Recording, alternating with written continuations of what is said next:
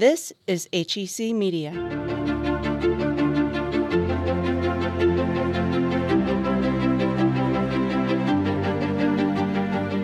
Welcome to Talking with Authors, a program dedicated to speaking with some of the best-selling authors around, covering many different genres. I'm your podcast host, Rod Milam for HEC Media. With the help of independent bookstore Left Bank Books and the St. Louis County Library, we are able to sit down with amazing writers and thought leaders to discuss their work, their inspiration, and what makes them special.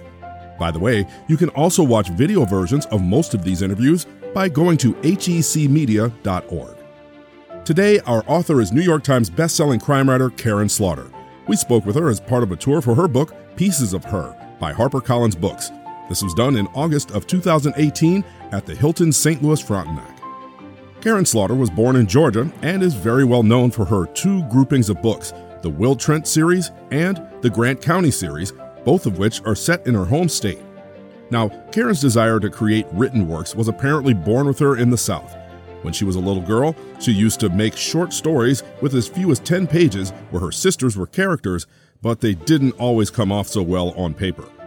The paying consumer group of one of all of those stories was her father. She says he always supported her pursuit of storytelling, but that support had a cutoff point. The night of my graduation, my father put his hand on my shoulder and he said, "You can do anything you want, but you can't live at home." And that was a real kick in the pants for me to go out, and I had lots of different jobs and did different things, and eventually I was able to get an agent and get published, but it took about 10 years and I worked a lot of really horrible jobs in between. But she most certainly got published. Now, she's 18 novels into her career of writing about crime in the real and fictionalized versions of the Peach State. We'll learn about her reasons for setting her thriller stories in Georgia, her process of writing, and her undying support of libraries of all kinds. Edgar-nominated and New York Times bestselling writer Karin Slaughter is our guest on this episode of Talking with Authors from HEC Media and HEC Books. Here's our host and interviewer this time, Victoria Babu. I tore through, like fire, your book, Pieces of Her. It's an easy read because it's captivating. With every page, I'm like, where is she going with this? Okay, but this is interesting. It really could be a movie. And I know that two of your books are becoming movies. Yeah, and actually this one got optioned as well, so I'm very excited about that. It has a great team of women who've worked on Big Little Lies, House of Cards, Homeland, and they're really professional and they really understand the characters, so I'm looking forward to see what they come up with. Do you have a say in that process?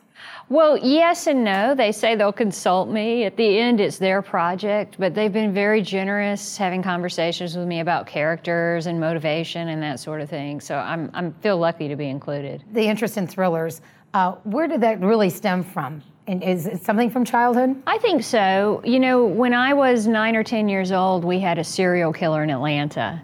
And I lived about 40 minutes away, but the Atlanta child murders were happening, and it was a very frightening time for me. And it also informed my childhood because I went from being able to go on my bike anywhere I wanted to and to basically be locked out of the house in the daytime. This was back when you could do that with kids, and you know, my mom's house was her sacred place, and we had to go entertain ourselves during the day. That stopped. You know, we had to check in with her, we had to be careful where we went, we couldn't talk to strangers. It was really terrifying, and it made me, from a very young age, not just interested in crime, but interested in how crime affects people, victims, families, and communities. It is a trickle effect, no question. Absolutely. This one takes us around the world. What's your method? What's your process as a writer? Does the idea come to you? Do you read something and think, oh, that'd be a great topic? Does it vary? I'm curious, where does it begin?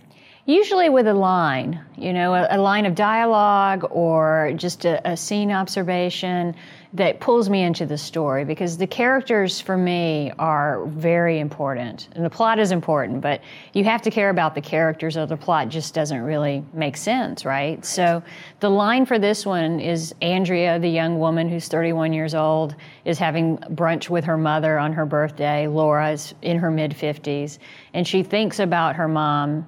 It's a truth universally understood that your mother can say your hair looks good today, and what you hear is your hair has looked awful every day until now. Isn't that true? It is, yeah. So that was like a perfect mother-daughter line, and it really made me understand them. As you write, what do we really know about this person that we've been with for so long and know only as this one way, in this one way. I don't want to give anything away, but only as mom in this case to Andrea. Yeah. And well, I think every kid goes through that too. You know, I remember very clearly my stepmother talking about when she met my dad and saying, oh, he lived in this singles compound and he had a mirrored headboard. And I said, let me stop you right there. I don't want to know this. No, exactly. He's just my dad, right? You can talk about cutting grass and parallel parking and that's it. That's very funny because you saw him only that way. Exactly. As she saw him as, husband, lover, whatever. But yeah, you're like, Nixie. But that comes out with Andrea's character too, as it evolves. True. So you've written a series of books, Grant County. Why did you start off into doing individual books then after that? Well, I also wrote another series with Will Trent, and part of the reason for that was everyone was getting a little too happy in Grant County. Also, why was anyone living there? It's a small town, and there are rapists and murderers, and it was worse than Congress, right? So I wanted to mix things up, and I started writing about Will, but then I started to get ideas for books that wouldn't work for his universe, and so Pretty Girls, The Good Daughter, Coptown, and this. I mean, this specifically, all of my stories are set in Georgia, but with this one, as an author, I've had such a great opportunity to tour most of the United States, and I've seen every state except for Alaska, and I wanted to write a road trip where Andy got to see our beautiful country. Yeah, and she grew up within that time frame, too, into, I think, more of the woman that her mom was hoping she would become. Exactly. I mean, if parents want their kids to grow up, I guess being in a thriller and having a murderer chasing you is a good idea. Yes, it forces you to, well, she had to think on her own, even though she channeled her stepfather I guess it's stepfather, and her mother throughout about what would they do or how would they think, but mostly I think she finally figured out on her own. Yeah, and as she geographically got farther away from them, she sort of grew up. Yeah, it's fascinating. I travel a lot in other countries, and every country has the equivalent phrase for helicopter parent. And in Denmark, they call them curling parents after the Olympic sport of curling, where you smooth the way. And it can be a problem, it can kind of stunt kids' growth. And so Andy has to go out on her own and make mistakes and kind of fall down before she can stand up. It has shades of, on a bigger scale, a David Koresh, Waco, Jimmy Jones down in Guyana with the Jonestown. Jonestown, sorry. Those kind of people who are charismatic and could just, you wonder, why are people falling for this person and how could they just leave everything and fall for them? You really do a good job of speaking of the characters that you build upon, of getting into that character and understanding their psyche, where you kind of go, I kind of get it. Even though it may not be me, I get how they felt for Nick. Yeah. The thing about con men is they're really good at finding victims. And they give them just enough love and just enough approval to keep them coming back for more. And if you look at Charles Manson, Jonestown, I mean, Jones was an amazing, charismatic man. And when he first started out, he was doing wonderful things. He was feeding homeless people, taking care of the elderly. And then it just went crazy. And a lot of these places that you see, these cults, they start out like that and end up at a very bad place. Because you started with the dialogue and the characters. And then how did it develop into this cult following? I've always wondered about people who get involved with cults and what about the cult is appealing to them. And educated people. Exactly, yeah. And I think at some level, the wonderful thing about being in a cult is everybody else is wrong and you're right. Which I think most of us learned in 6th grade, that if that's what you're thinking, then probably you're the one who's wrong. But it's also this familial thing. A lot of people are dissatisfied with their own families, and so they're drawn into a family sort of atmosphere. And they may not necessarily like everyone in their family, but that's pretty typical with real families too. And they just feel that they belong. And I thought I read at the end that you did a lot of research for this one. Absolutely. Yeah. In what way? Well, there's a couple of different things that I'm talking about in there. We talked about cults, so I had to look into that. I've always been fascinated by child prodigies. and how very stressful that is to be a child with that kind of talent and to have to work on it every day. And, you know, usually in the early 20s, by the time they reach that age, they've done everything. So what else is there? I wanted to talk a little bit about that. And I also talked to musicians and just a whole bunch of different people about some of the elements in the book. Someone who lived in Norway in the 1980s. I read economic textbooks from the 1980s. And I mean, don't worry. I mean, as you know, it's not an economic textbook. The book moves very quickly. But I just had to know what I'm writing about and what the world feels like in this time period before I can sit down and say, okay, I think I understand it enough where I can put a story in it. It's interesting because you talk about the 80s, yet some of it's so relevant today. Yeah. It was reading like it could have been happening right now. Yeah. Well, one thing we're still seeing is that people who have mental health issues are not getting treatment. And the deregulation of mental health services really started in the 80s. I mean, it was very aggressively toned back. And what happened was we started putting people in prisons because there were no mental homes, there was no treatment for them. And, you know, just as someone who's a purebred capitalist, it seems like such a waste of money to incarcerate someone when it's much less expensive to put them in a setting where they can get mental health care services and then eventually get a job and pay taxes. You encompass so much in the book, and it reads so quickly. So to those who haven't read it yet, highly recommend it. And I love books like that, and I haven't had a good one where I can't wait to find out what's going on next. And that was in the middle of a big move. So I was like, okay, I'm done packing boxes. Can't wait to go back to the book.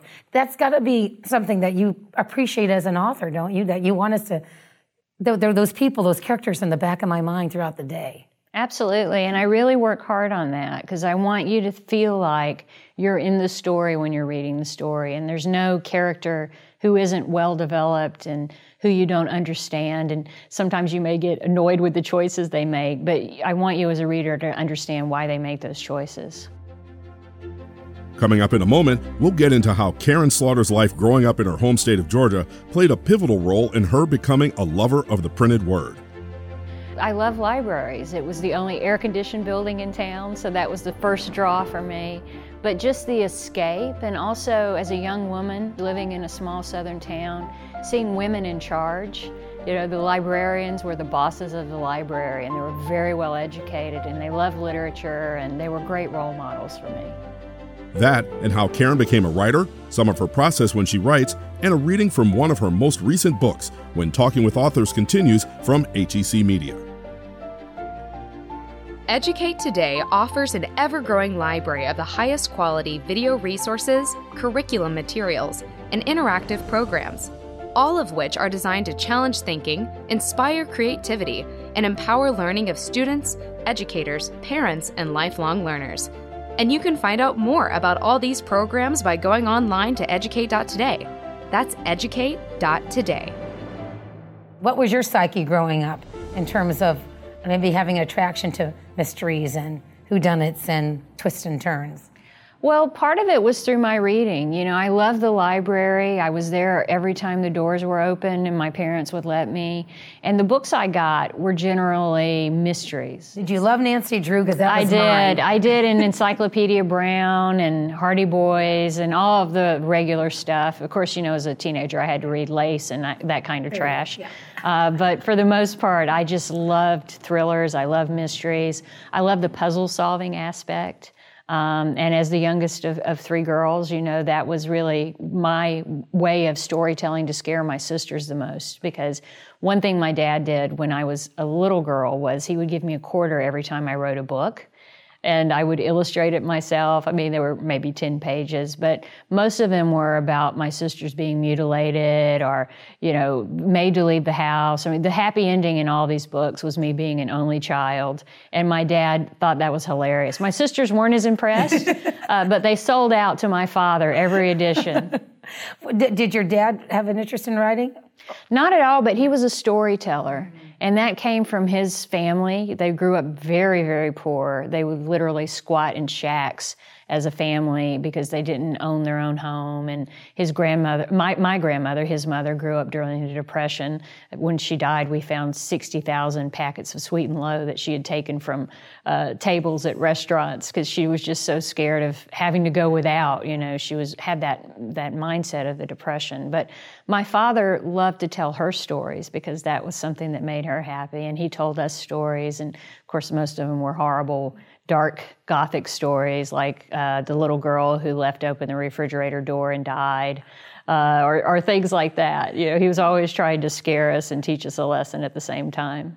So your love for writing started at a grade school age then? Yeah, at 6 years old, I wrote my first book. Wow. Yeah. So you knew then that this was something I have a passion for.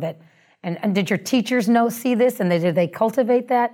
Yeah, my English teachers did. My math teachers weren't as impressed, but my first book is actually dedicated to my 9th grade English teacher. Oh, that's so wonderful. And she stayed in my life until she died recently, but she was always there, very much a mentor. She had to be so proud of you and your successes. She was great. That's so wonderful.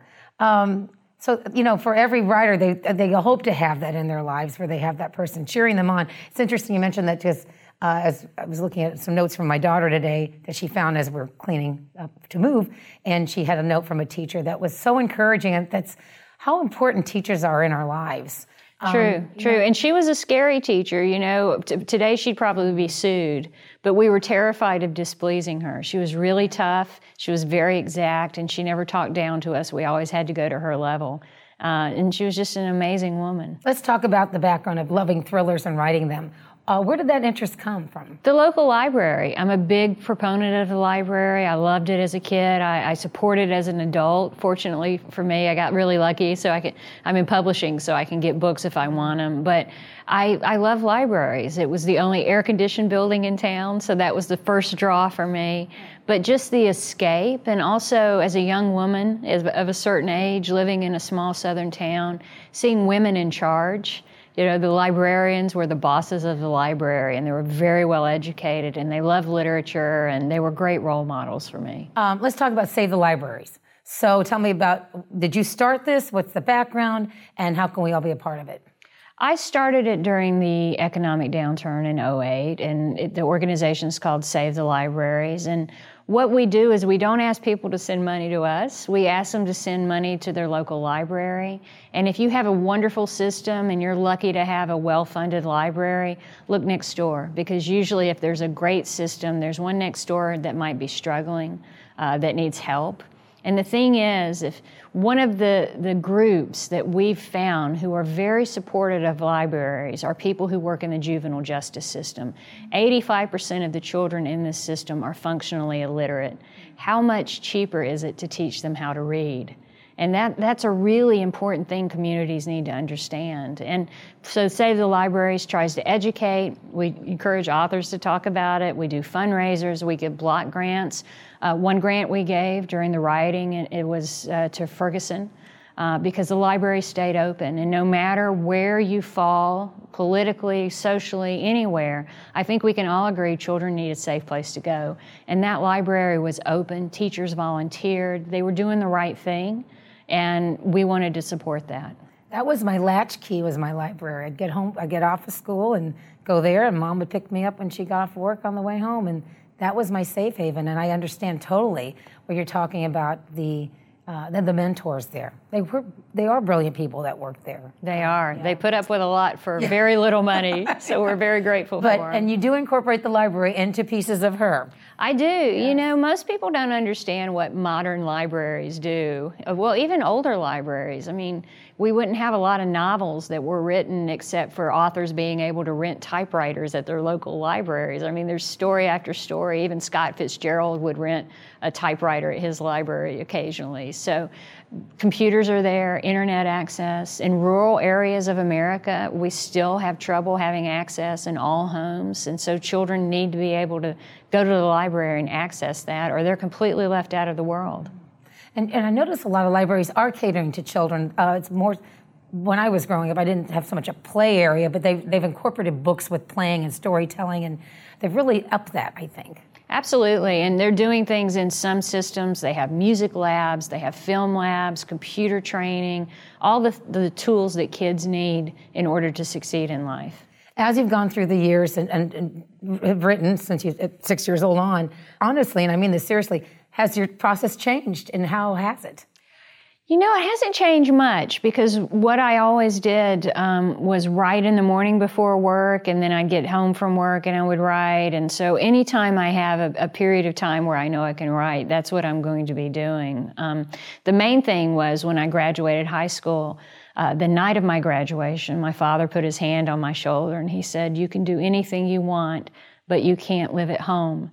And that was a real kick in the pants for me to go out. And I had lots of different jobs and did different things. And eventually I was able to get an agent and get published. But it took about 10 years, and I worked a lot of really horrible jobs in between. Did you get a lot of rejections with your writings? Absolutely. And, you know, maybe just because I was in my 20s and I was young and arrogant, I always thought it wasn't me, it was them. And I didn't take the rejection to heart.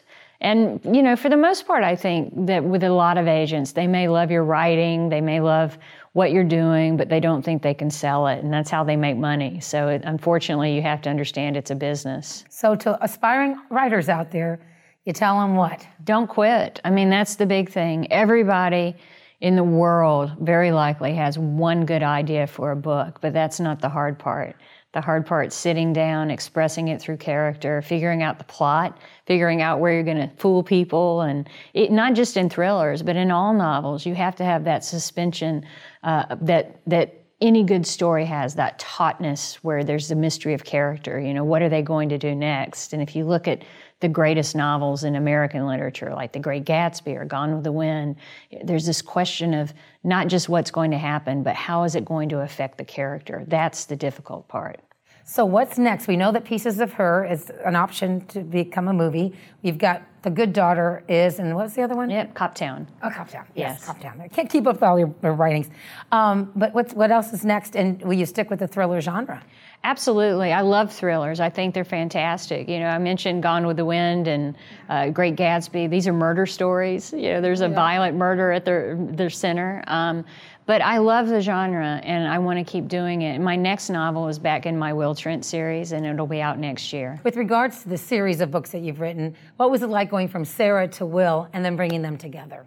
It was very deliberate. A lot of people don't realize that, but I knew when I was writing Grant County it couldn't go on forever. So about the fourth book, I started thinking about Will Trent, creating his world and making him the kind of man that Sarah Linton might be interested in. You know, when you meet him in his initial 2 books, he doesn't really have his stuff together, and she's not a woman who would put up with that. So I had to really work on him and make him open up a bit more and be more responsive and in general say more of the things that he had in his head. And Sarah really brings that out in him. But it was honestly, a very difficult thing to end that series because I loved it so much. But I so enjoy having Sarah in Will's world and bringing Lena in. And in my next book with Will Trent, actually, I've brought Sarah's mother back. So I think people are going to be happy with that. Is it tough to end something like that? You come up with the ending first and think, how am I going to put a close to this? It seems so huge.